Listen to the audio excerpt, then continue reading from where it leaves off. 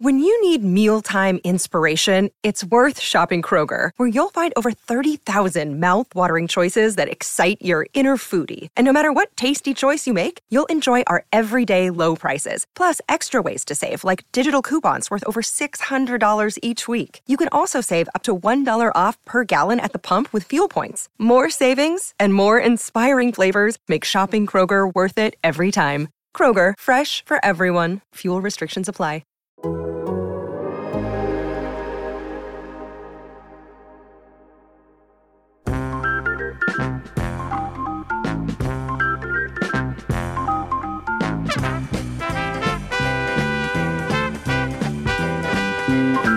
Welcome into On to Waveland. I'm Sahadev Sharma with Patrick Mooney. I've taken over the hosting duties. We've ousted Brett Taylor.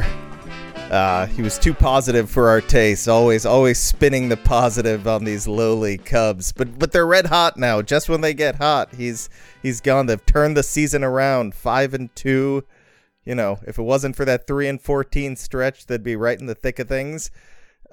We had to DFA him before he could, go get too loose with everything here. The Cubs are playing well. It's this isn't. I don't expect them to be some red hot team that wins series after series. But after not winning a series since the first one of the season, they've won 2 in a row. Both came on the road. They beat the Pirates soundly on Monday, which is what you expect a team to do. Not struggle against a team like the Pirates that just got no hit on Sunday, but still managed to beat a lowly Reds team. That first inning, I felt like encapsulated what we've been seeing from Wilson Contreras the last 2 weeks now, the last 3 weeks, however long it's been that he's just been white hot, and the way he did it, especially that first double, just a ripped line drive to the opposite field. I think a lot of people that follow numbers and pay attention to that stuff know that Wilson Contreras is hitting the ball harder than ever before. He's among the league leaders in hard hit percentage. What I didn't realize until maybe over the weekend is that he's going to the opposite field more than ever. And that's not normal for a guy that's hitting the ball harder than ever before. You usually think, oh, he's pulling the ball more. No, somehow Wilson Contreras is hitting the ball harder and going to the opposite field.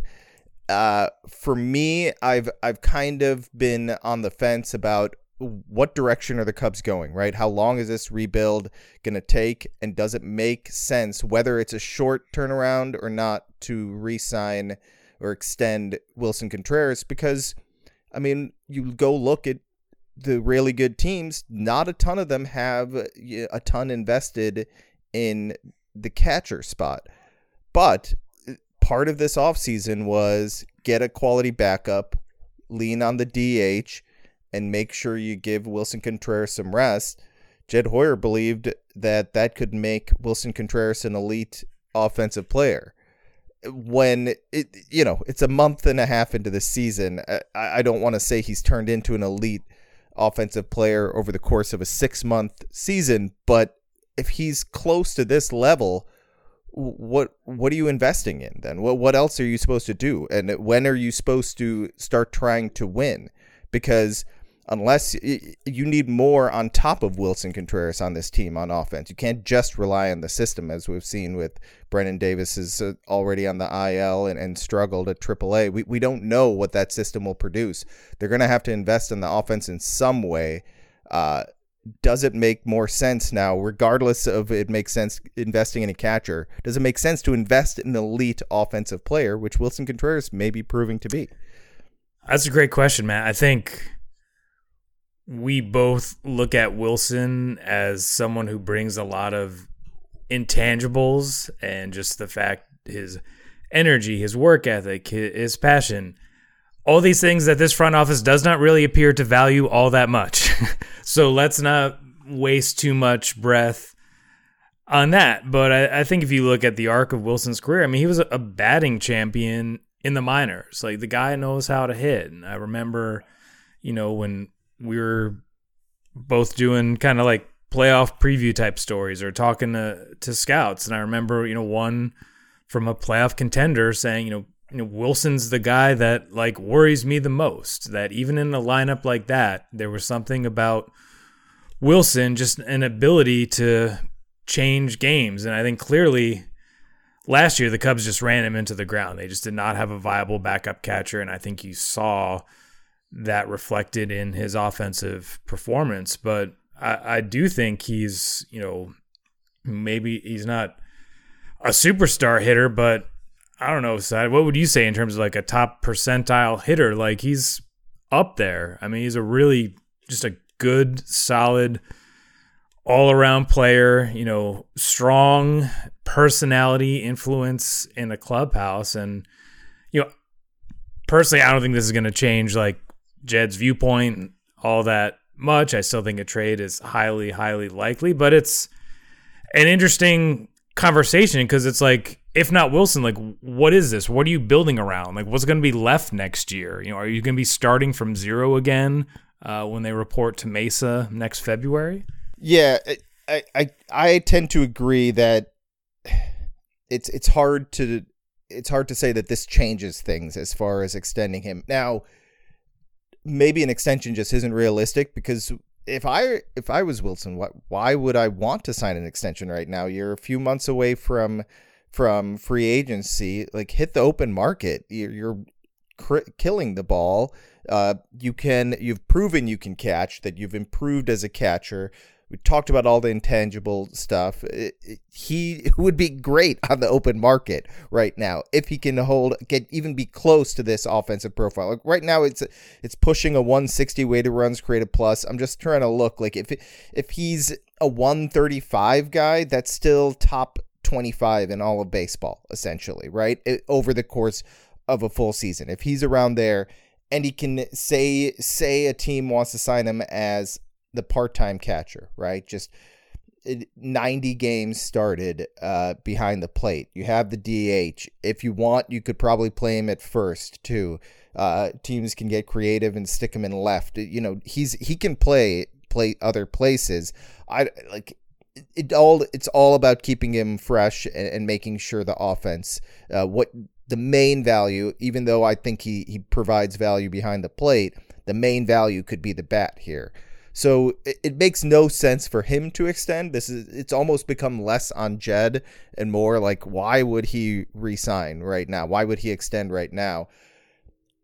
I could see a situation where if the Cubs feel like they have the building blocks and they could, they're a year or two not really far away, where they try and re-sign him in the offseason, be aggressive, and do they see that as a wise investment? But I keep coming back to, if they don't, you have so much you need to do with this team that all this talk of this is a quick turnaround, the timeline isn't the same as these prospects that we traded for in the Yu Darvish trade. All that talk from Jed is going to ring hollow unless they go and get like Aaron Judge and another bat and a pitcher, right? Make some aggressive trades, especially if you see someone like Caleb Killian come up and he looks good, right? If Brennan Davis gets healthy and comes up in September and says like, okay, this guy's a major leaguer. When you start seeing minor leaguers come up and if they produce, then you have to kind of speed up this timeline and make sure this isn't a prolonged rebuild. It was interesting to listen to Wade Miley. You said how guys talk about Wilson Contreras is the most feared guy in that lineup sometimes. Wade Miley said the same. He said Wilson was the guy that feared him the most whenever he faced the Cubs.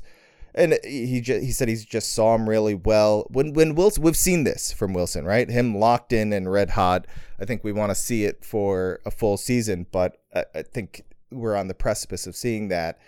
What's really turned over this hot stretch, I guess, hot week for the Cubs, is the pitching, right? Wilson, we know can get hot. We know he can hit. For me, what I thought was different about this team compared to last year was the starting pitching. Kyle Hendricks getting off to a slow start. Wade Miley being hurt, Stroman getting off to a slow start, that killed them. That kept them from getting on any sort of hot stretch, being consistent in any manner. They're going to live and die by pitching, right? That's the reality of baseball. You can have this monstrous offense, you can have superstars up and down the lineup. I mean, 2016 was won because of pitching and defense, right? And it's true about any team. You have good pitching, you have good starting pitching, you have a chance to win games. And what we've seen, Hendricks kind of get back to himself. Wade Miley pitch really great on Monday. Those are good things, right? Those are good things for the Cubs. I don't know if it matters for their future, right? We can, Cubs fans, I'm not telling you to give up hope on 2022. I'll believe it when I see it in 2022. If they're going to really turn this around and get back in this race, I'll wait until they do before I really buy in on that. But what I think Cubs fans should cling to is that performance by Justin Steele on Sunday. If he can do that more regularly, that is huge for the Cubs' future. We talk about how they turn this around, how they contend sooner rather than later, and it's through pitching through the system, coming up through the system. If they can actually do that, if they can fill some rotation spots with Justin Steele, Keegan Thompson goes today, Caleb Killian when he comes up, if two of these guys turn out to be rotation pieces, that really changes the calculus on how you build a contending team. Yeah, and I think when we talk about Wilson, obviously he's going to want to have an idea of like what exactly the Cubs are doing here. And then if you're, Jed and his front office, you've got a massive amount of work to do on this rotation. Like Wade Miley, if he stays healthy and pitches like this, he's going to get traded. Marcus Stroman, at this point, may need a rehab start before he joins the rotation. He's on the injured list without a specific injury designated, which normally signifies a COVID situation. So, I mean, you're looking at him. He hasn't pitched since, I think, May 1st. Like, this is going to be a lengthy absence for him, potentially. But if he's pitching well and a team really needs starting pitching, that's a movable contract. I mean, would he do that? And then at a certain point, it's like, can you rebuild like 60% of a rotation in offseason? It's usually not a good atmosphere to like make strong, sound, not desperate decisions. And, Yan Gomes said it last night, we're going to go as far as our rotation takes us. And that goes for like every team every year. And, to me, I think sometimes we talk about new trends in baseball and new ideas and, different philosophies, but like it always goes back to starting pitching. And the Cubs have been so deficient in that area in the last 2 seasons. It's what carried them through the pandemic shortened 2020 season, that great start of Darvish and Hendricks. And they just haven't gotten back to that yet. And so, I do think this team maybe wasn't as bad as we saw during that 3-14 stretch. They probably could have won a couple more games in there, but you kind of are what your starting pitching is, and hasn't been very good for a while now, and that has to be the focus moving forward. And it would be nice to see what Killian could do up here. We wrote about that last week. It sounds like he's checking just about every box, and the Cubs have looked better for like a week plus, but I think we'll know a lot more after going to the South Side to play the White Sox, then a homestand with the Brewers and Cardinals, which I think features 2 double headers in 6 days. So we'll see how good and sustainable the pitching staff as a whole looks by then. Yeah, I mean, I said it at the time. I didn't think they were that 3-14 stretch bad, right? That at one point when they were at their bottom. They were on pace for 54 wins. That's just an atrocious team. I know Cubs fans, and I know when you watch it at the time, it feels like this is the worst team ever, right? When you're watching it, I get it. I get how fans go through the swings of the season, and that's not completely unreasonable. The way they were playing, they looked like a really bad team, especially after that Dodgers sweep.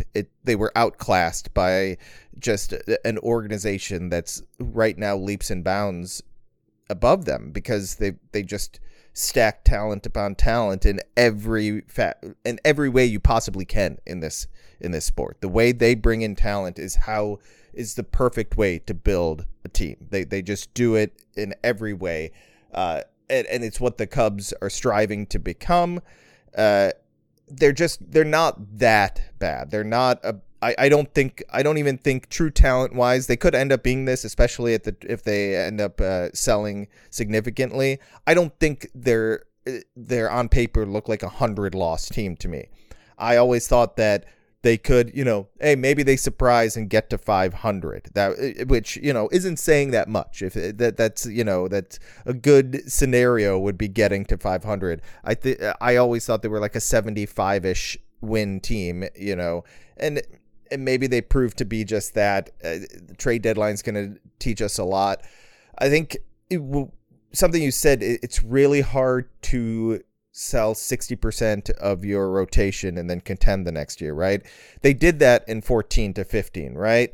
But you have to, right? They still did the 60% sell-off at the deadline in 14. Samardzija, Hamill, and I think it was I don't know 40% who the third person would have been. Sell-off. I think it was, I just remember, I think it was when they did the Quintana trade, part of that logic of maybe paying a little more was like just looking at that following off season in 18, right? And that off season didn't work out very well either. Right. But that was just like teams and agents know that you're going to be pretty desperate if you have to find like 3 starting pitchers in your team. Coming off the a World Series window, an LCS type run. Yeah, it will be interesting to see how Jed and the front office kind of evaluate this rotation and how aggressive they are at the deadline. Assuming that they're going to be sellers, which I feel like is a safe assumption. There's no guarantees with some of those guys. Like Miley, you just feel pretty comfortable putting him in that category if he's going to be traded, right? Wilson, I think Jed's kind of shown us what he's going to do. He doesn't like the half measures. He doesn't like to overthink these things too much. It makes sense to move Wilson if you're not in contention, because sentimentality isn't something that he's going to, allow sway his decision making. At least that's what we've seen. We've seen him in charge for a year and a half now. It doesn't seem like he's going to be swayed by those things. I think Theo may have at times been a little more sentimental.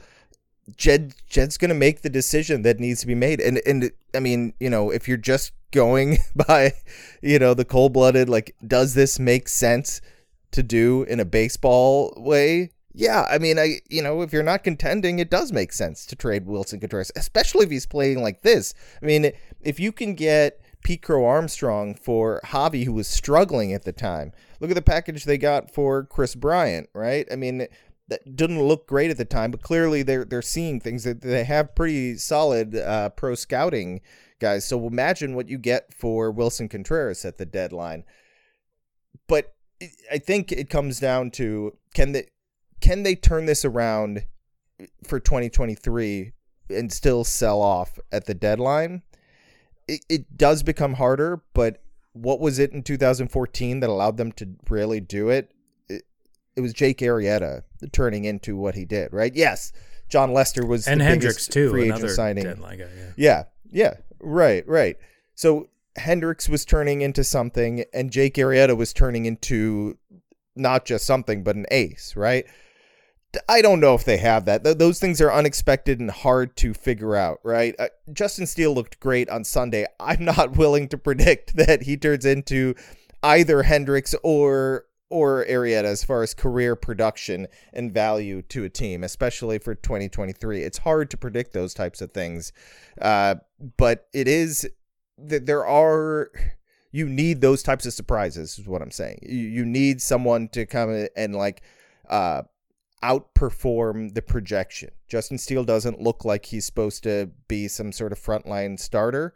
But even if he's like a 3 and they go out and sign a John Lester type this offseason, which I don't really expect them to, that's how you do it, right? That's how you can sell at the deadline one year and then contend the next year. But that's still far off, but I guess it just goes to the point of you go as far as your starting pitching goes. And that will be the key to their future, really. Is how these guys, Justin Steele, Keegan Thompson, Caleb Killian, and any other young guys, and really, if Stroman and Hendricks are still around, that makes it a little more palatable as far as what 2023 can be, especially if these young guys, some of them at least, show you something. Yeah, I think that's going to be an interesting part here of, whatever August 3rd, looking around that clubhouse and seeing who's still here, if it's Hendricks and Stroman as building blocks for next year. If Killian is already maybe in the rotation and getting acclimated at that point, this is kind of it for the Steels and Thompsons of that kind of generation of guys that the Cubs drafted and brought up together. And I think we both agree at worst, like, they're really valuable multi-inning relievers who could pitch in the big leagues a long time. Like, that's certainly not nothing. But, yeah, I mean, they've got to, go big in the rotation here, which is kind of crazy to say after doing, Stroman's deal and things like that. But they just need more and more viable starting pitching. It's the best thing that you can do for your front office to kind of buy you time with fans and ownership, to give your coaching staff like some more credibility just on a day-to-day basis, and to give your everyday player, I mean, that's a whole separate thing. Like, who knows who's going to be part of the everyday player group next year. Like, I was kind of racking my brain, like, other than Suzuki, of like, to give, we would used to say the Bryants and the Javis and, guys like that, to give them, some, more margin for error and to, have a good environment for them breaking the big leagues. I'm not quite sure who, I guess Brennan Davis and, but certainly not that wave that they had a few years ago. That is not here yet. And so it's going to be this, I don't know, kind of weird holding pattern or waiting period here. But at least, if you're a Cubs fan, if you're covering the team, this is at least a little more watchable than what we had seen there for a long stretch in April into May, of just a team really in all phases of the game underperforming, and a roster that we've been talking about this in spring training. You've been all over the side of just kind of this misshapen, awkward roster. I mean, we were talking about this last night in the press box, of just like running down all these guys who are injured and how they're trying to like fit this together. It's not a particularly smooth process when you see them kind of scrambling here to put together like a starting group every night and make sure the pitching doesn't totally blow up on them. Yeah, I mean, if you're looking at the future and trying to figure out what they can hold over from this season going forward, it's you look at the position players and it definitely is hard to pull the positives right now. It's Seiya, and even then you see him going through a rough patch where he's not this dominant force, but he's likely going to be a quality player. But then you go down the list: Madrigal, Nico, Hurt, there's Ian Happ. I don't know if he's a building block piece. It's just hard to know who are you taking from this group and really building around. they're at a soft spot in the schedule. It's getting a little more easier to watch this team. It's not as bad as it looked, but it's still more about the future than it is right now. Which is hard to, I'm sure it's hard for fans to accept that after years of contending, but that's kind of the reality that they're faced with. Kind of look for what they can take from the 2022 team and move forward with that. I think that's it from us right now. Patrick, you got anything else you need to add there? No, the only thing, I was just kind of looking here at the standings, and it's going to be, even if the Cubs get on a nice little roll here, I still think the National League this year is really kind of top heavy. And even with the extra wild card spot, when you have the way the Mets have spent off the field and the way they're performing on the field, how desperate the Phillies are to make the playoffs, the Braves are defending champs. There are would appear to be two legitimately good teams above them in the division. And then the NL West with Dodgers, Padres, Giants, and even the Diamondbacks and Rockies still kind of around 500. Like it's really hard to see a path where Jed kind of consults with his inner circle and says, "Hey, let's keep this together and try to make a run." Like Cubs are going to have to play way above their heads at a level that I don't think anyone would have predicted for this season. They're going to have to do that really sustained for a couple months here. Like they kind of had their mulligan or whatever you want to call it. Like they don't have any room for error at all here if they even have a chance to kind of change the front office's mind. Right. Well, that just means more teams buying yeah, there you and go. Bidding wars for for all the Cubs relief pitchers and whatnot. Yeah, I think we're headed towards a sell-off yet again, and you know what? Hopefully, it's not much more of that. I know we've had the debate of is this 2012 or 2014. Every year is different. Every rebuild is different. Every scenario is different. So I guess we're not comparing apples to apples. But if this is a multi-year process, much more than 2021 and 2022, I don't think Cubs fans should take that. They shouldn't really be willing to watch that type of stuff over and over again.